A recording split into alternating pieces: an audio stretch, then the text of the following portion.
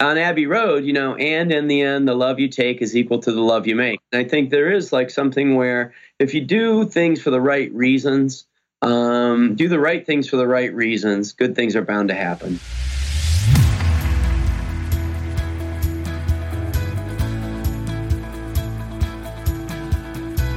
Welcome to Improv is No Joke podcast, where it's all about becoming a more effective communicator by embracing the principles of improvisation. I'm your host, Peter Margaritis, the self-proclaimed Chief Edutainment Officer of my business, The Accidental Accountant. My goal is to provide you with thought-provoking interviews with business leaders so you can become an effective improviser, which will lead to building stronger relationships with clients, customers, colleagues, and even your family. So let's start the show. Welcome to episode 28 of Improv is No Joke podcast. Thank you very much for downloading this episode. Today's guest is Jamie Richardson, who is the VP of Government and Shareholder Relations at White Castle Systems, Inc., and a frequent contributor on Fox Business News. Our discussion focuses on the power of networking. Many people just don't like to network, and I blame their mothers. That's right, your mother is preventing you from networking because your mother always said, don't talk to strangers. Well, there are no strangers in a business environment. There are future opportunities, and Jamie and I discuss different approaches to networking. The one approach that Jamie discusses is the friendship approach. In networking situations, he views it as making friends, which takes away the corporate connotations and allows us to become better at connecting with someone.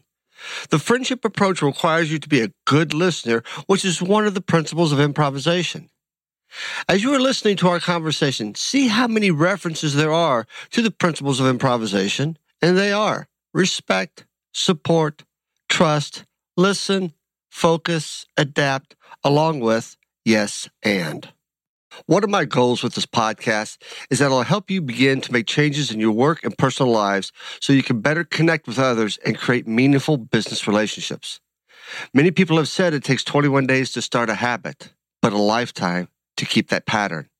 That's why I created the Yes and Challenge, to help keep these principles in front of you so you can build up your improvisational muscle. To sign up, please go to petermargaritis.com and scroll down to the Yes and Challenge call to action and click to register to begin building the productive habit of yes and the principles of improvisation. And remember to share your experiences on Twitter using the hashtag Yes and Challenge. If you're unaware of what the Yes and Challenge is all about, I discuss this in detail in episode 0. So go back and take a listen. And remember, you can subscribe to my podcast on iTunes, Stitcher, and on Google Play. Now, Christmas is a little more than a week away, and if you're looking for a perfect gift for your team, I recommend purchasing my book, Improv is No Joke, Using Improvisation to Create Positive Results in Leadership and in Life. It's available in paperback and on Kindle at Amazon.com and at BarnesandNoble.com. If you'd like to purchase more than 5 paperback books, please email me for volume discounts by December 16th at peter@petermargaritis.com. With that said, let's get to the interview with Jamie Richardson. Hey, I've got Jamie Richardson with me this morning. He is the Vice President of Government and Shareholder Relations at White Castle Systems, Inc. And I've known Jamie for a while, and he's an extremely busy individual. He called me yesterday. He was in the state of Kentucky on a tour. He's also the chairman of the Ohio Restaurant Association, and just an all-around great guy. And first, I want to thank you for joining me this morning on my podcast. Hey, Pete, it's great to be with you. Thanks for the invitation. So, what have you been up to these days? I know you're a busy guy, just from what I said. You also have a wonderful family with 5 children, and I think your oldest one is about almost a little bit older than my son, and he's 16? That's right. Yeah, they're getting older every day. Well, yes, they are. And people say I have an amazing sense for the obvious. Captain Obvious. And your youngest is how old? He is 7. He is 7. And then we have 14, 12, and soon to be 10 in between. So it's a great crew. Brendan, Chloe, Mary Grace, Maggie, and Finn. Wow. I understand why you're on the road a lot, because there's probably a lot more work at home than Yeah, when you... Yeah, she's the one with the conductor stick. She keeps us heading in the right direction. And she's a wonderful woman, she is. I've met her a number of times, and you got a great wife. So what are you up to these days? What's going on in Jamie world? Well, here in White Castle land, we're always busy. The castle never closes. We're open 24/7, and we're having a blast. We're really having a lot of fun. Hopefully, making memorable moments every day for our customers, feeding the souls of Craver generations everywhere. But if you can believe it, this is our 95th birthday year. So it was 95 years ago that the epicenter of all cravings was launched, and we're going better and bigger and having more fun than ever. So we're keeping real busy and just having a blast. 95 years old. Wow, that's awesome. So I imagine that within the next 5 years from now, you're going to have one heck of a 100th anniversary. Oh yeah, this whole year's been a dress rehearsal for the 100th birthday party. So we get up early, we stay up late, but we're selling a lot of hamburgers in between. So it's been a really, really fun year. And, to be a family-owned business after all these years is really unique these days. So we just transitioned from the third generation of family leadership to the fourth generation of family leadership. And that's just been really, really incredibly just invigorating and good. And we're really, really grateful for all that the previous generations have done to bring us to this point in time. And now it's kind of up to the fourth generation to see what's next and where we take it from here. And running a family business is very unique compared to running any other type of business. I think so. And I think unique in a lot of ways that are very distinctive, because if you look around, a lot of the businesses that are known for treating their team members well, for taking a longer view, tend to be family businesses. And candidly, we believe that's a better business model because it gives us the freedom and flexibility to make good decisions for the long haul, to not get caught up in what I would call the sudden tug in an emergency, but rather just really kind of taking the perspective of, not only how's this going to impact us next week or next month, what's this look like 5 years from now if we make a good decision today? So we have that chance to pay it forward for the duration. We think that's really distinctive in a world that's candidly become kind of alphabet soup sometimes in terms of this merger or that transaction or this takeover. And we feel it gives us an anchor and we call it the base of all metaphysics here in Castle Land. Well, I would have to, because I've talked to other individuals who have been part of family-owned businesses, and it sounds like that your family business, the White Castle business, is not dysfunctional at all compared to some other family businesses that I've talked to and have fallen apart through that. And I know at one time, I think it's been 2 years ago, weren't you traveling around the country speaking about on family businesses to family business conferences and things like that? Yeah, good memory. We're part of a really great group called Family Enterprise USA. And so I was doing some volunteer work with them as a member of their board, and actually did get to about 32 different family business centers around the country, and was able to share more about our perspective on family businesses, White Castle, and especially why it's important from an advocacy point of view for family businesses to share their story with our thought leaders and lawmakers, whether that's at the state level or the federal level, just to make sure that when they're putting policy in place, they're really taking into consideration the impact it might have on family business. And that is primarily your role right now, is the advocacy side of White Castle's business. Yeah, I'm really fortunate. So I get to share the story of White Castle with all kinds of different friends, and our focus is really on making friends wherever we go. So part of my responsibilities include our government relations, as well as our shareholder relations, then our public relations, and then actually our philanthropy as well. So, and notice how I got yes and in there, because you know what? Improv is no joke. I read that somewhere. I know you did. You were one of the first persons that got the preview copy and gave me a wonderful review on it. Thank you very much. But yes, and that was a nice plug. Well, it's a good way to approach it. I think if I look at our family business and what's happened over the decades, candidly, the philosophy you talk about in the book has been the philosophy for how we built the business, in terms of seeing not things as a trade-off, but how can we get to a situation where we're all better off? That's what we do in our communities every day.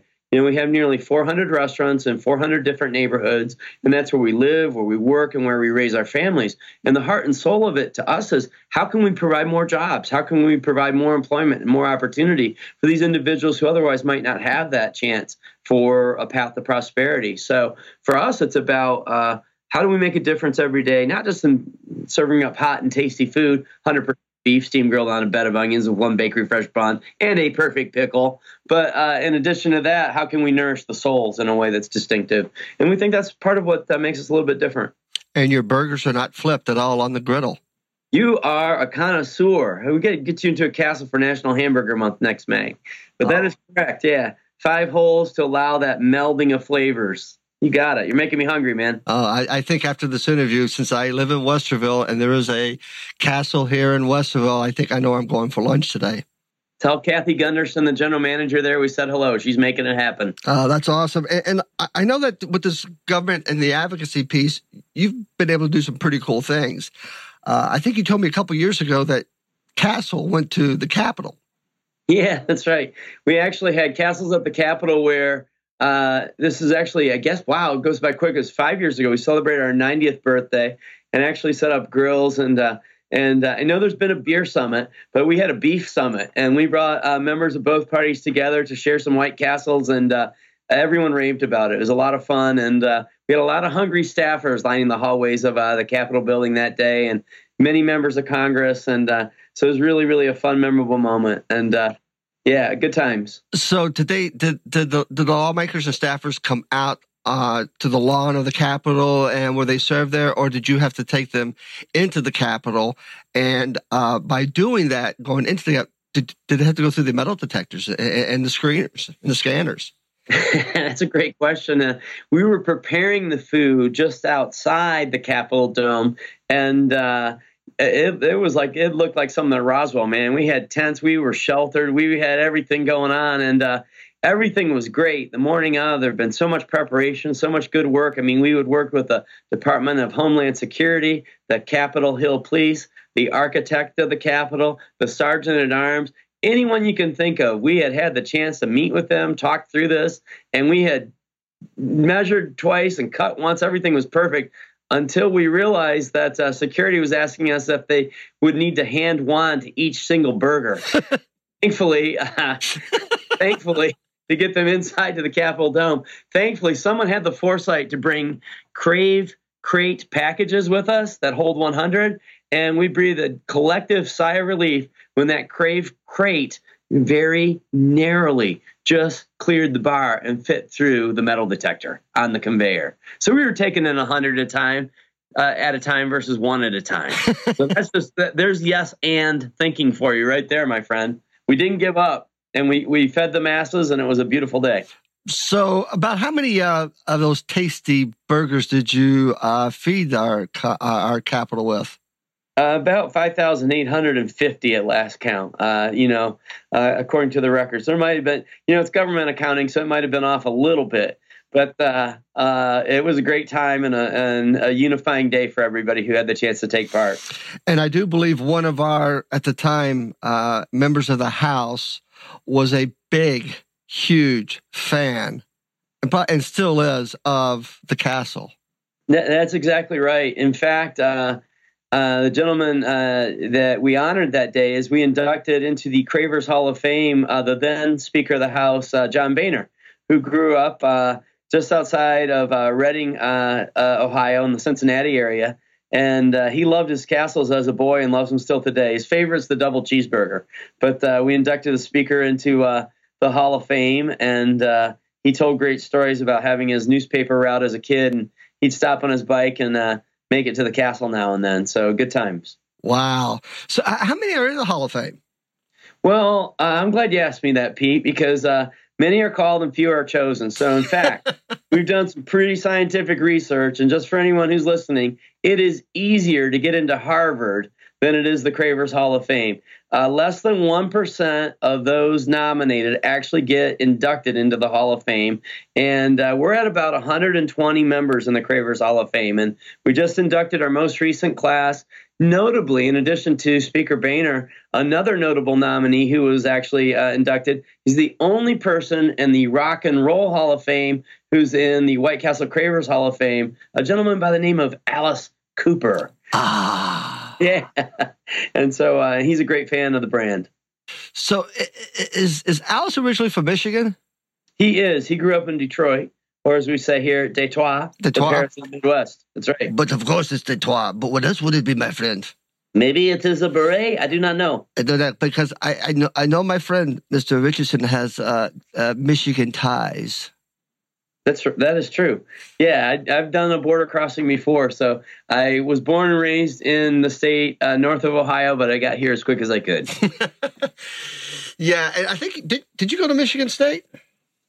I did not. I have two younger sisters who attended there, which converted me to be a Michigan State fan early in life. So I attended Siena Heights University in Michigan. Yeah. As soon as it came out of my mouth, I went, no, he went to Siena Heights. And I'm trying to figure out the Michigan State because just for my audience to know that Jamie's actually a former student of mine. He was in the MBA program at The Ohio Dominican University in Columbus, and he was in my MBA accounting class, and he's the only student I've ever taught that was able to get an F within the first 5 seconds of walking into my class. You want to explain how you got an F there, my friend?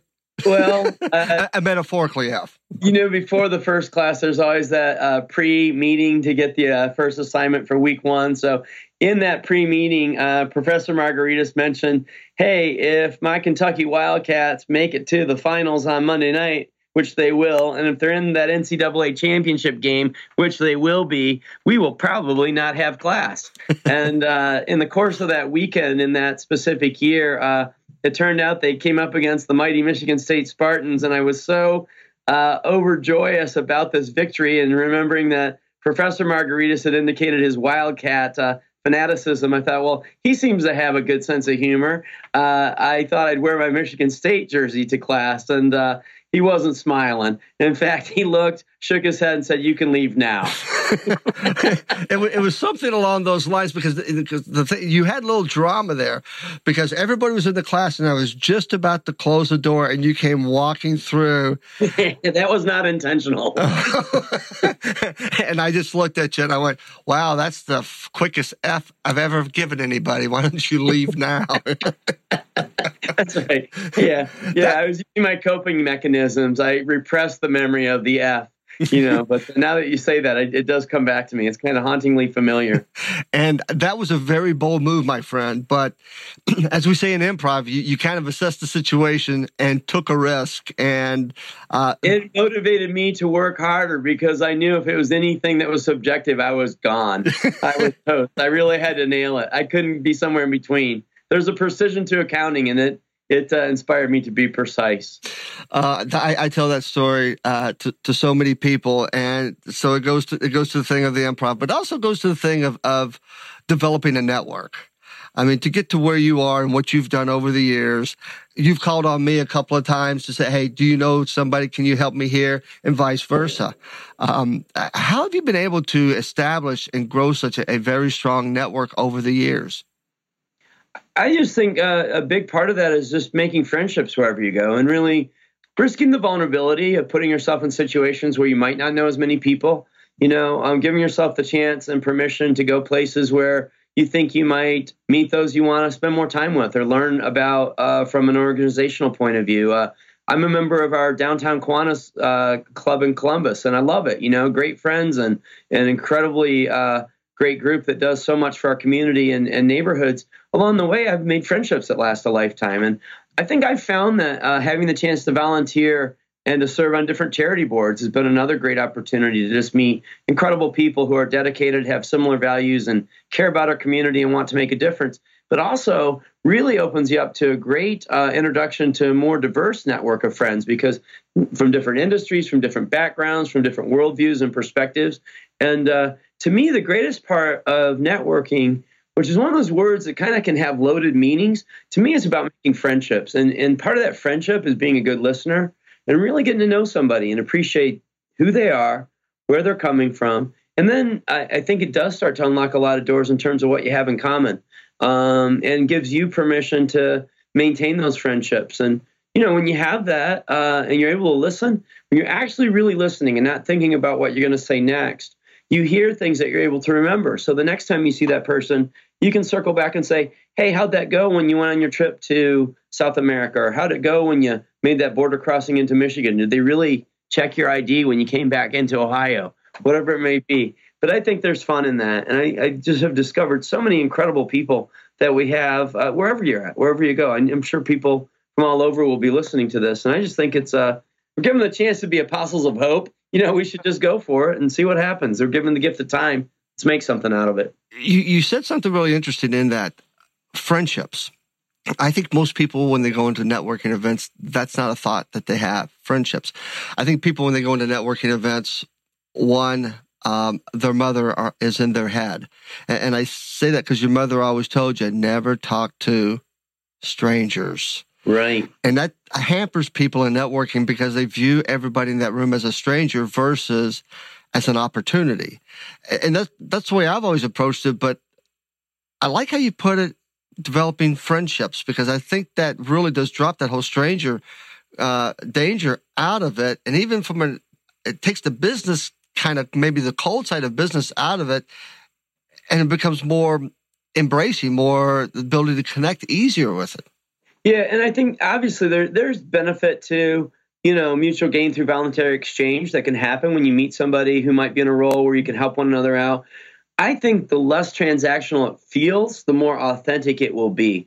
And, and then that transactional part in terms of where there's an exchange that occurs later or whatever might happen, I think that can happen naturally. I think if it's forced, that the other person feels that. And then it's just like, oh, I'm just gathering names so I can put you in my Rolodex. And, it shouldn't be like something that you're trying to collect because, I'm missing that Pokemon card. Let me get this person over here.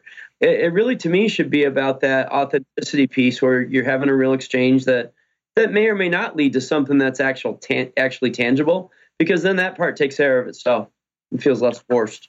Okay, so for my audience that might be in the millennial generation, a Rolodex came before the Outlook. It was a thing we used to put our business cards in to keep them, just so everybody understands what maybe a Rolodex might be.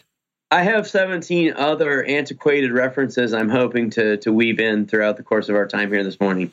Are you going to say time and place? But there we go. Are you going to say Dewey Decimal System? Sure. I know you want to. 920 biography. So, I want to share a networking thing that happened between us back in, I believe, it was around 2010, because I knew of your advocacy work at the state level and at the federal level. The AICPA every other year goes to Washington and lobbies Congress on issues as it affects the accounting profession. And one of the gentlemen who was going up with us from the Ohio Society had a connection with Senator Sherrod Brown. And we were actually having breakfast in the Senate dining room one of the days that we were up there with him. And there was about 6 of us from the Ohio Society that were having breakfast with him. And before I went to Washington, I called you and I said, I need something, Jamie. I need something. I need a nugget. Give me something. And you gave me the best nugget ever. Do you remember what that was? I do. I think it had something to do with Senator Brown's desk. Exactly. His Senate desk. And well, when you say the Senate desk, what do you mean? Well, I happen to be aware that Senator Brown was at the time working on a book about his actual desk that he had been assigned in the Senate, the actual piece of furniture that was on the Senate floor, not just because it was the Senate chamber, but because of who had that desk before him. I know Robert Kennedy Robert Kennedy was one of the individuals who had that desk, and there's this whole line of incredible people who had also had that desk. And I knew it was something, if he was writing a book about, he surely must be fairly passionate about. So I was able to mention that to you, and ahead of your visit, I believe. Exactly. And you gave me a list of 5 names, but obviously Kennedy was the biggest name.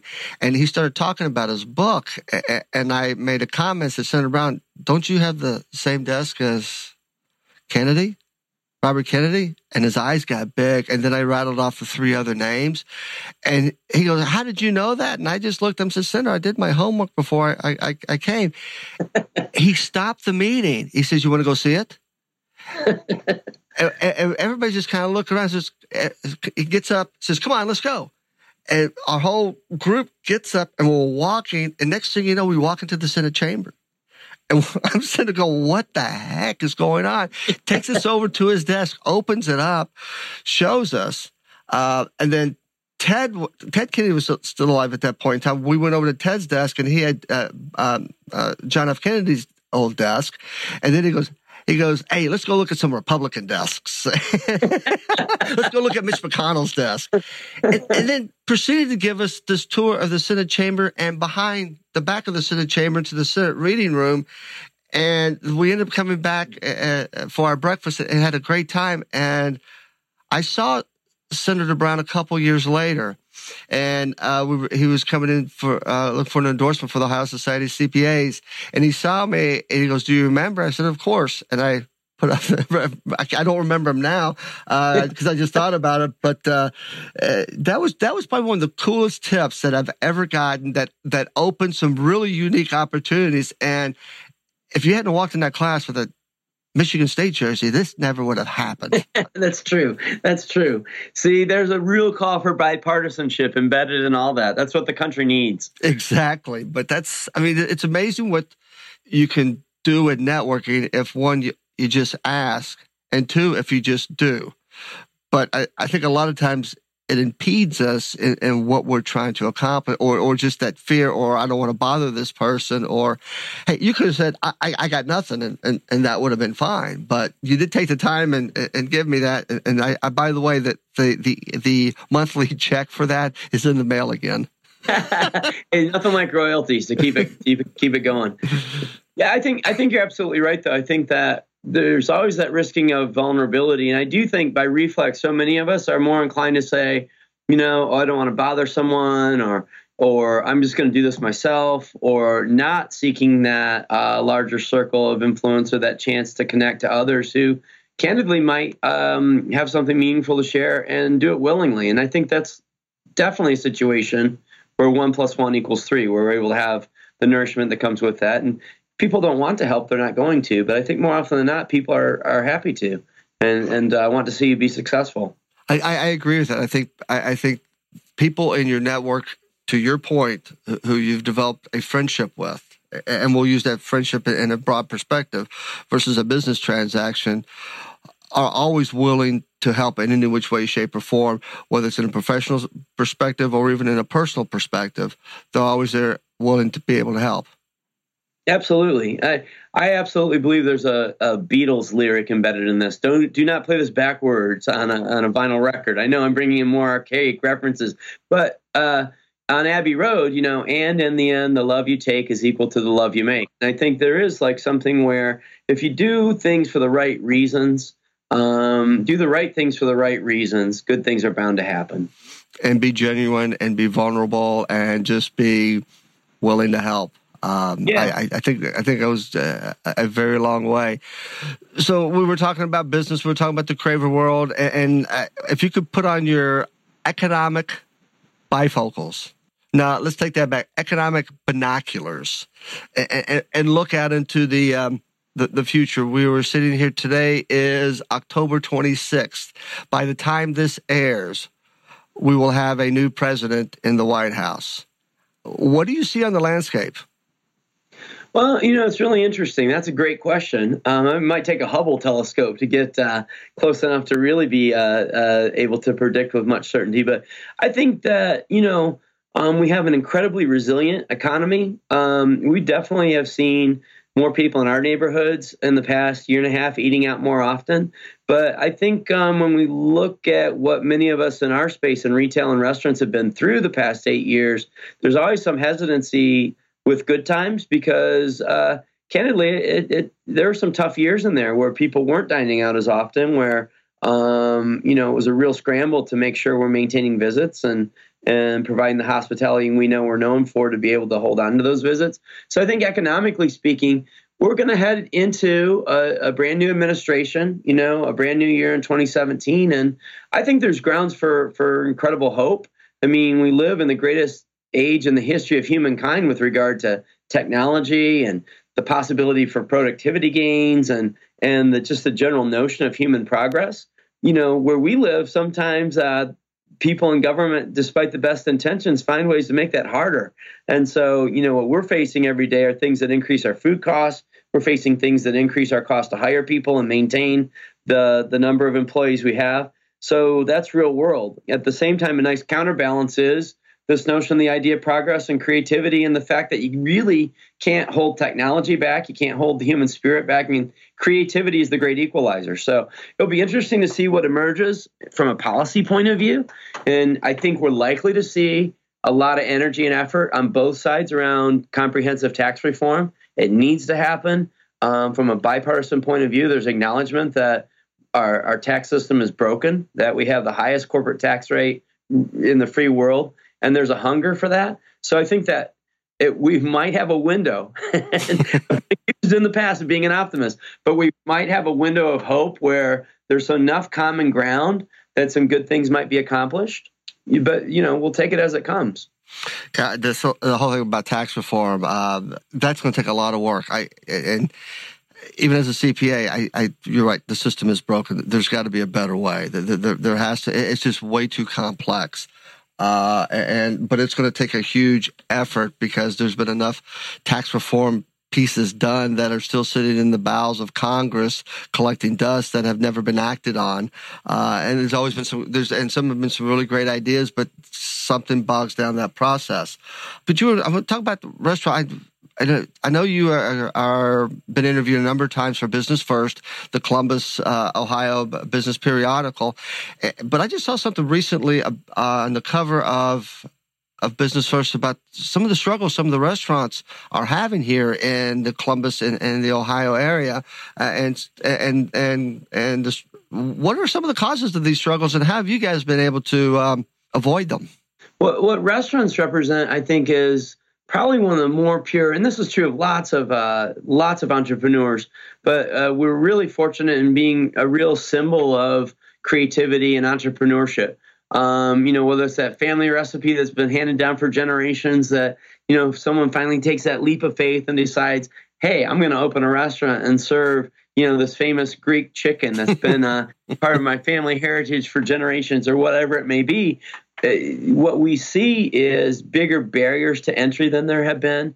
And candidly, a lot of those barriers, whatever the good intentions, are coming from regulators, whether that's at the federal level, whether that's the state or city level, whatever it may be. So when you have an industry that typically runs on pretty compressed margins, and the typical net income for restaurateurs somewhere in that range of 1% to 3% in terms of what they're really able to capture at the end of the day, that puts a lot at risk if you crank up the cost of food, if you crank up the cost of investment in people. So, for instance, the new overtime rule that's set to go into effect on December 1st. Many in the restaurant world are hoping that the delay, the 6-month delay that the House of Representatives passed, is also passed by the Senate and signed by the president during the lame dunk session, because people need more time to absorb what that means for their cost. So that's just one small example. We hear a lot of talk around the state. The city of Cleveland's going to have on the ballot in May of 2017 something that would raise the minimum wage to $15 for starting pay. We're 100% in favor of high wages for our restaurant employees. We're against the idea of a government thinking they know what it's like to work behind the counter and telling us how to run our business, because candidly, it's unworkable so many times. So those are real world struggles that I think some face. And candidly, what's hard is we've been saying since 2008 with some of these new laws and regs and everything else, this is going to make it tougher for restaurants to stay in operation. We've gone from 418 restaurants in 2010 to 390 today. So the impacts are real. but you struggle through it. You make it work, and you find a way to continue to be profitable. But it's not easy, and it's tough because sometimes those threats are more external than they are the result of your own decisions. Exactly. And when you say, you, at the end of the day, you hope that you've got a profit margin somewhere between 1% and 3%. I like to put it in a different way, maybe to get some who may not be as financially astute to get their mind around it. So for every dollar that your customers give you, out of that dollar, you're able to keep a penny to 3 cents of it. Right. Off of every transaction. So your payroll costs, your food costs, everything else is eating up so much of that dollar that at the end of the day, I get a penny. Well, if it's a good day, I get 3 cents. Now multiply that by the number of transactions that go on. But yeah, those are really tight margins. And if you sneeze the wrong way, you're in the negative. You're in the loss position. That's true. And I think, and we understand that. We come into this eyes wide open. We've been in the restaurant business for 95 years now, but we do think it's important that policymakers especially understand that, hey, there are unintended consequences to an idea you think is a good idea, and on the surface it might appear to be that way. But did you know the rest of the story? And we think it's our responsibility from a focus on being good citizens to let them know what the real world looks like. Yeah, that's great. And I imagine that it falls on some deaf ears because not everybody in any legislature may not be as fiscally conservative or fiscally knowledgeable that they think they're doing something good, which could ultimately put you out of business. And then, how many associates do you employ?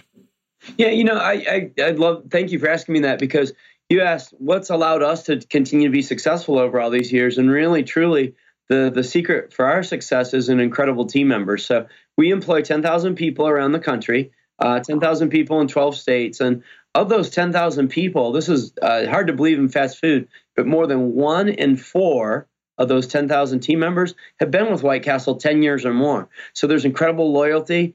The other thing that I think really stands out about our business model, of our top 450 restaurant leaders, of the top 450 people in restaurant operations management, 444 started behind the counter in an hourly job. Many of them when they were 15. We love the 6 who didn't. But it's awesome that we've got this incredible loyalty and this promote from within opportunity that we've created to provide people a path to prosperity, a chance to allow their dreams to come true. So for us, that's a sacred trust. It is really the heart of hospitality that motivates us every day. It comes from each of those individuals who make it possible. So if I said that White Castle, really embraces the fact that they're in the people business first and foremost, everything else comes second, that would be a valid statement. Yeah, absolutely. And I think the people business and how we do that is by it's not just a vision statement we put on a piece of paper and throw in a folder somewhere. To nourish the souls of Craver generations everywhere is what motivates us. It's what guides us. It's what helps us make our decisions. And then the secondary part of that, our mission is to make memorable moments every day. And so that gives us the chance to not just give someone a sack of 10. That's pretty memorable. I love that. But it's also about, what goes with it. It's the smile. It's that connection point. And it's being there for people when they need us the most. So we're that oasis, man. We're on the highway of hope and life. Exactly. And I know you guys do a lot here in the community. We've met a couple of times up at the Kinney Road location, and what was going on that one day? All of a sudden, was it a run, or there was some volunteering effort that you were working on? And next thing you know, the restaurant's full with all these volunteers. You guys were going out to, and I'm blanking right now. No, we have so many really nourishing partnerships with so many great groups around town. I think that day we might have had our friends from the American Red Cross coming in to do a check presentation for dollars that we were giving them a check for dollars we had raised around the castles, where customers donated to turn White Castle red before Valentine's Day. And we have a great friendship with the American Red Cross. We work really closely with Autism Speaks, is another group we work with in town. And our hope is to feed hunger, hopes, and dreams. Really look at how we can empower the human spirit so people have the best path forward. And so we do give back quite a bit to community, not to pat ourselves on the back, but because we think it's really important to put our money where our mouth is and to really help those individuals in the neighborhoods where we are every day. And since we've met way back, you were wearing that green jersey or something. I don't remember. Yeah, like simpler then. Yeah, but in talking to you and your brother-in-law, John, who is Senior Vice President of People? What's his title? He is our Chief People Officer. That's right. He has the conductor stick when it comes to empowering all of our people. He does an awesome job. Yeah, and that's John Kelly III, or you would call him Johnny Three Sticks. Johnny Three Sticks. It took me about a year till I figured. You're not recording, that. Right? But having gotten to know you, and actually John was in the class as well with Jamie, but having to get to know these guys over the years, I've seen White Castle in a completely different perspective of community, of how they treat their people, their team members, of how socially conscious, and I use that in a very broad sense, that the organization is, and it's, you know, you're a family business, so we can't see the numbers behind but you've been around for 95 years. That says a lot. The company's well respected, well known, and even to the point that I remember we were having. It was during the NCAA tournament. You, me, and our good friend Dr. Jay Young, who will be on a future podcast, and John were at a local restaurant, and one of their specials was sliders. And I went, wait a minute, guys, you've got that trademarked? And you went, yeah, we have it trademarked. And you said early on, you may have probably challenged a few, but after a while you went, why? So we're just throwing money down a very deep hole. And actually, when you say the word slider, we all know what we think of. White Castle. So it's like subliminal advertising. You've got other restaurants advertising for you. How do you do that, my friend? Hey, you just revealed our secret plan to win the war. Oh, we'll cut this out then. No, that's all right. That's all right. We'll leave it in. So sharing is caring. You know, we're open source before it was popular. I think for us, it is about, being comfortable with who we are. The brand itself has meant so much to so many people. But we're also, as our CEO said to the first group that was inducted into the Hall of Fame, do you realize that your love of White Castle has led to the scorn, ridicule, and derision of others because they simply can't understand your deep and unending devotion? And, at that point, Michelle Purcell, who was an inductee that year, started to cry. And then he shared, that do you realize this year more people won Super Bowl rings, more people won Nobel Prizes? You are a very elite group of people, and that, you might be made fun of by others, but in our hearts and hallways, your names will always be held as sacred. And that's when Michelle Purcell, who was weeping, gently raised her pant leg to reveal a White Castle ankle tattoo. Oh, nice. Yeah, tattoos, by the way, since we're sharing all the other secrets, I might as well share this one too. A White Castle tattoo is a guaranteed shortcut to get you into a White Castle permanent tattoo is a guaranteed shortcut to get you into the White Castle Cravers Hall of Fame. Oh, my wife's not going to like you at all. No, but you know what? You will be famous for the ages. Your name will live on. And just having the White Castle candle doesn't help at all? White Castle candle, for those who are unaware, you have to experience this. It is aromatherapy for the modern age. Our good friend Laura Slatkin, who is known as the Queen of Home Fragrances, she is designed for Elton John, Vera Wang, Martha Stewart, the British royal family, and White Castle, created the original White Castle hamburger scented candle, which has a base of bun, a great amount of beef, the perfect blend of onion, and a top note of pickle. And it's available on the House of Crave. On the House of Crave. Yes, I may have to get another one because I think mine has been completely used up. That is you're on your path to the Hall of Fame. You keep doing things like that. Yeah. Thank you. I mean, I do love your guys' business. It's great. I love it when I've been able to come and visit. And before we have to talk about, because you guys said you're comfortable in your own skin. what was that movie that came out a while ago? Can you help me here, Jamie? I'm drawing a blank. Well, we're still a little bit upset it didn't win the 2004 Academy Award for Best Picture. But the film I think you're referencing, Pete, is Harold and Kumar Go to White Castle. Bingo. Yep. And what role did you play in that? I was fortunate enough to answer the phone call when one of the entertainment clearance individuals from LA was calling, and she was telling me about this great film about these two likable underdogs who spend a night of misadventure, as she called it, searching for a White Castle. And I truly believed it was an April Fool's prank or one of those deals where they get you all excited and then they tell you, oh, by the way, for a small fee of $350,000, you can have your name in this. So they sent us the script, and turns out it was real, and it also turned out it was rated R for somewhat raunchy because the language is a little rough. And she failed to mention that they actually the cannabis sativa was involved in their hunger pangs, and that after smoking some weed, they went out in search of White Castle. But we were fortunate enough to be able to participate. I remember some trepidation in asking our CEO about it to make sure he was okay with it. And Bill Ingram, who just retired as our CEO last year, God love him, he's the best.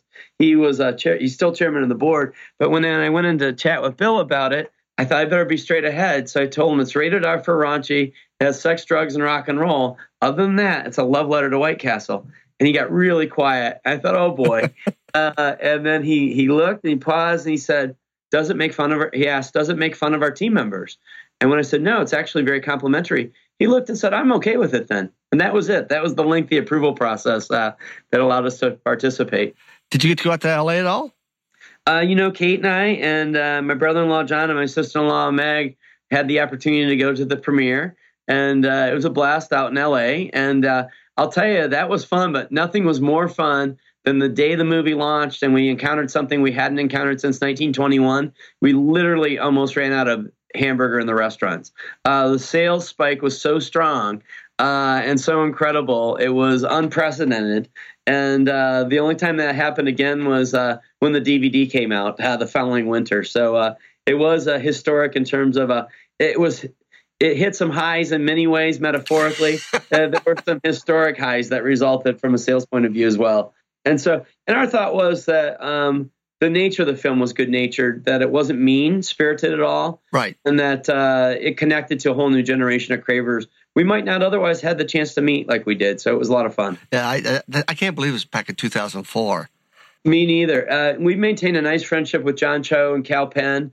They're great guys. They have gone on to do great things in their careers. And actually, that resurrected the career of a gentleman by the name of Neil Patrick Harris, who appeared in the film. And when we had the opportunity to meet him a few years later, he thanked us profusely because in that film, he says he was able to kill the ghost of Doogie Howser. So, and if you haven't seen the film, you'll understand when you see some of the scenes. I won't get into the granular details at this point. Oh, I have to go back and watch it because I forgot that he was even in that movie. Yeah, he's in the film playing himself, and it's out there. It's good. And isn't one of the characters, one of the two guys, isn't he in Washington? Isn't he? Something has to do with government and Congress or something? Kal Penn actually went on to. He continues to have a very successful acting career, has actually taught film at USC. He's been, everything from Merchant and Ivory films. So he's currently starring in a new TV show that I think is going to be on CBS. He also took time off from acting and worked in the Obama administration, worked in the White House, and was part of the cultural office. He is, his heritage is that he's Indian. And so he worked in the cultural affairs for Pacific Affairs and Asian Affairs, and really a great guy, super smart, well-informed, and just a good friend. Nice person. That's really cool. So after this interview's over, I've got to go get a sack of sliders, and then maybe I'll just take the rest of the afternoon off and watch the movie. Yeah. Do a critique, man. Be a film critic. The critics are craving. So as we wrap up, I know you love to read, and you read a lot of interesting books. What book are you reading today? Or what's out there? I am reading a historical fiction book called The Last Days of Night. And it's actually about the legal battle that happened in the 1880s between George Westinghouse and Thomas Edison through the eyes of this young attorney who's been hired to represent Westinghouse. And it's a really interesting perspective because I know we appropriately really have a lot of reverence for Thomas Edison. This book is not so flattering. So it's a whole new picture of Thomas Edison I hadn't expected. So it's pretty interesting, pretty intriguing as we go. Wow. So what is your favorite book? That if someone said you could pick up another book and read it again, what's your go-to? There's an Irish author who I think is just brilliant. His name's Colin McCann. He lives in New York City. He's from Ireland. He has written a number of incredible works because they have the poetical sense of a Dylan Thomas, but he's able to weave a tale and just do it so vividly that it really stays with you. And of all of his books, they're just all fantastic. My favorite is one called Let the Great World Spin. And again, it takes real world events that happen. It recreates the scene when high wire artists actually walked between the World Trade Centers back in like 1974. And but Let the Great World Spin, I think, is just an incredible read. And I'd recommend it to anybody if they're looking for something good. Cool. I will definitely pick that up. Oh, I'm sorry. Who's that? Oh, there's someone here who wants to say something to you. Hold on one second. President Jamie, I just want to tell you, you're a fine American. I appreciate all the hard work you've been doing up in Washington, and please just keep up that good work. You're a wonderful American. Thank you, Mr. President. I am very honored to have the chance to say hello. I did. He just appeared. I mean, I don't know how he got into my basement. He may have knocked on the door, and my wife let him. Let him in. But he just wanted to come in and say hello. He and he does believe that. I mean, I on behalf of former President Clinton, you're a really cool guy. I love our conversations that we have. My only complaint is we only do this on a quarterly basis because both of our schedules are extremely busy, but I look forward to those times, whether it's breakfast or, as we say, getting the band back. And apparently we're getting the band back the Monday before the election. Me, you, John, and Jay Young to talk a little political season, a little politics, which is always good, and maybe share a little bit of that Kentucky brown water. Sounds like a good plan. Yeah. So, thank you again, Jamie, for taking time out. I've really enjoyed this. I hope you have too. It's been very informative, and I know my audience will enjoy this as well. So thank you so very much. Pete, yes, and crave on, my friend. Thanks. I hope you enjoyed our conversation on networking and can take some of the tips and techniques and apply them in your next networking opportunity. As you heard, the principles of improvisation will make you a better networker. Listening is a key component in networking. Remember when Jamie said, if you are really listening to the person and not thinking about what you're going to say next, you hear things that you are able to remember, and the next time you see that person, you can follow up on that conversation. That is the key point in this interview because in improv, we discuss this all the time. The power of listening. In my workshops, when I want to demonstrate this concept, we play a game called Last Word Spoken. You pair up with someone and start a conversation. When the person stops talking, the other person must start their sentence with the last word you spoke. The goal is to have a conversation that flows well and makes sense. For example, I might start a conversation and say, accountants are a lot of fun. And then you would say, fun and accounting are not an oxymoron. Then I would say, oxymoron, that reminds me of jumbo shrimp. Try this game at your next staff meeting. It really helps to drive the improv principle of listening to understand with your team. Now, this was a fun, thought-provoking interview, and I hope you enjoyed it. If so, I would greatly appreciate it if you would write a review on iTunes. I am positive that Jamie would appreciate it as well. Now, in episode 29, I interviewed Dr. Jay Young, who is the founder of College Bound Advantage. If you have a child that is a sophomore in an Ohio high school, you do not want to miss this episode. Until next time, use the principles of improvisation to help you connect and grow your professional network. Thank you.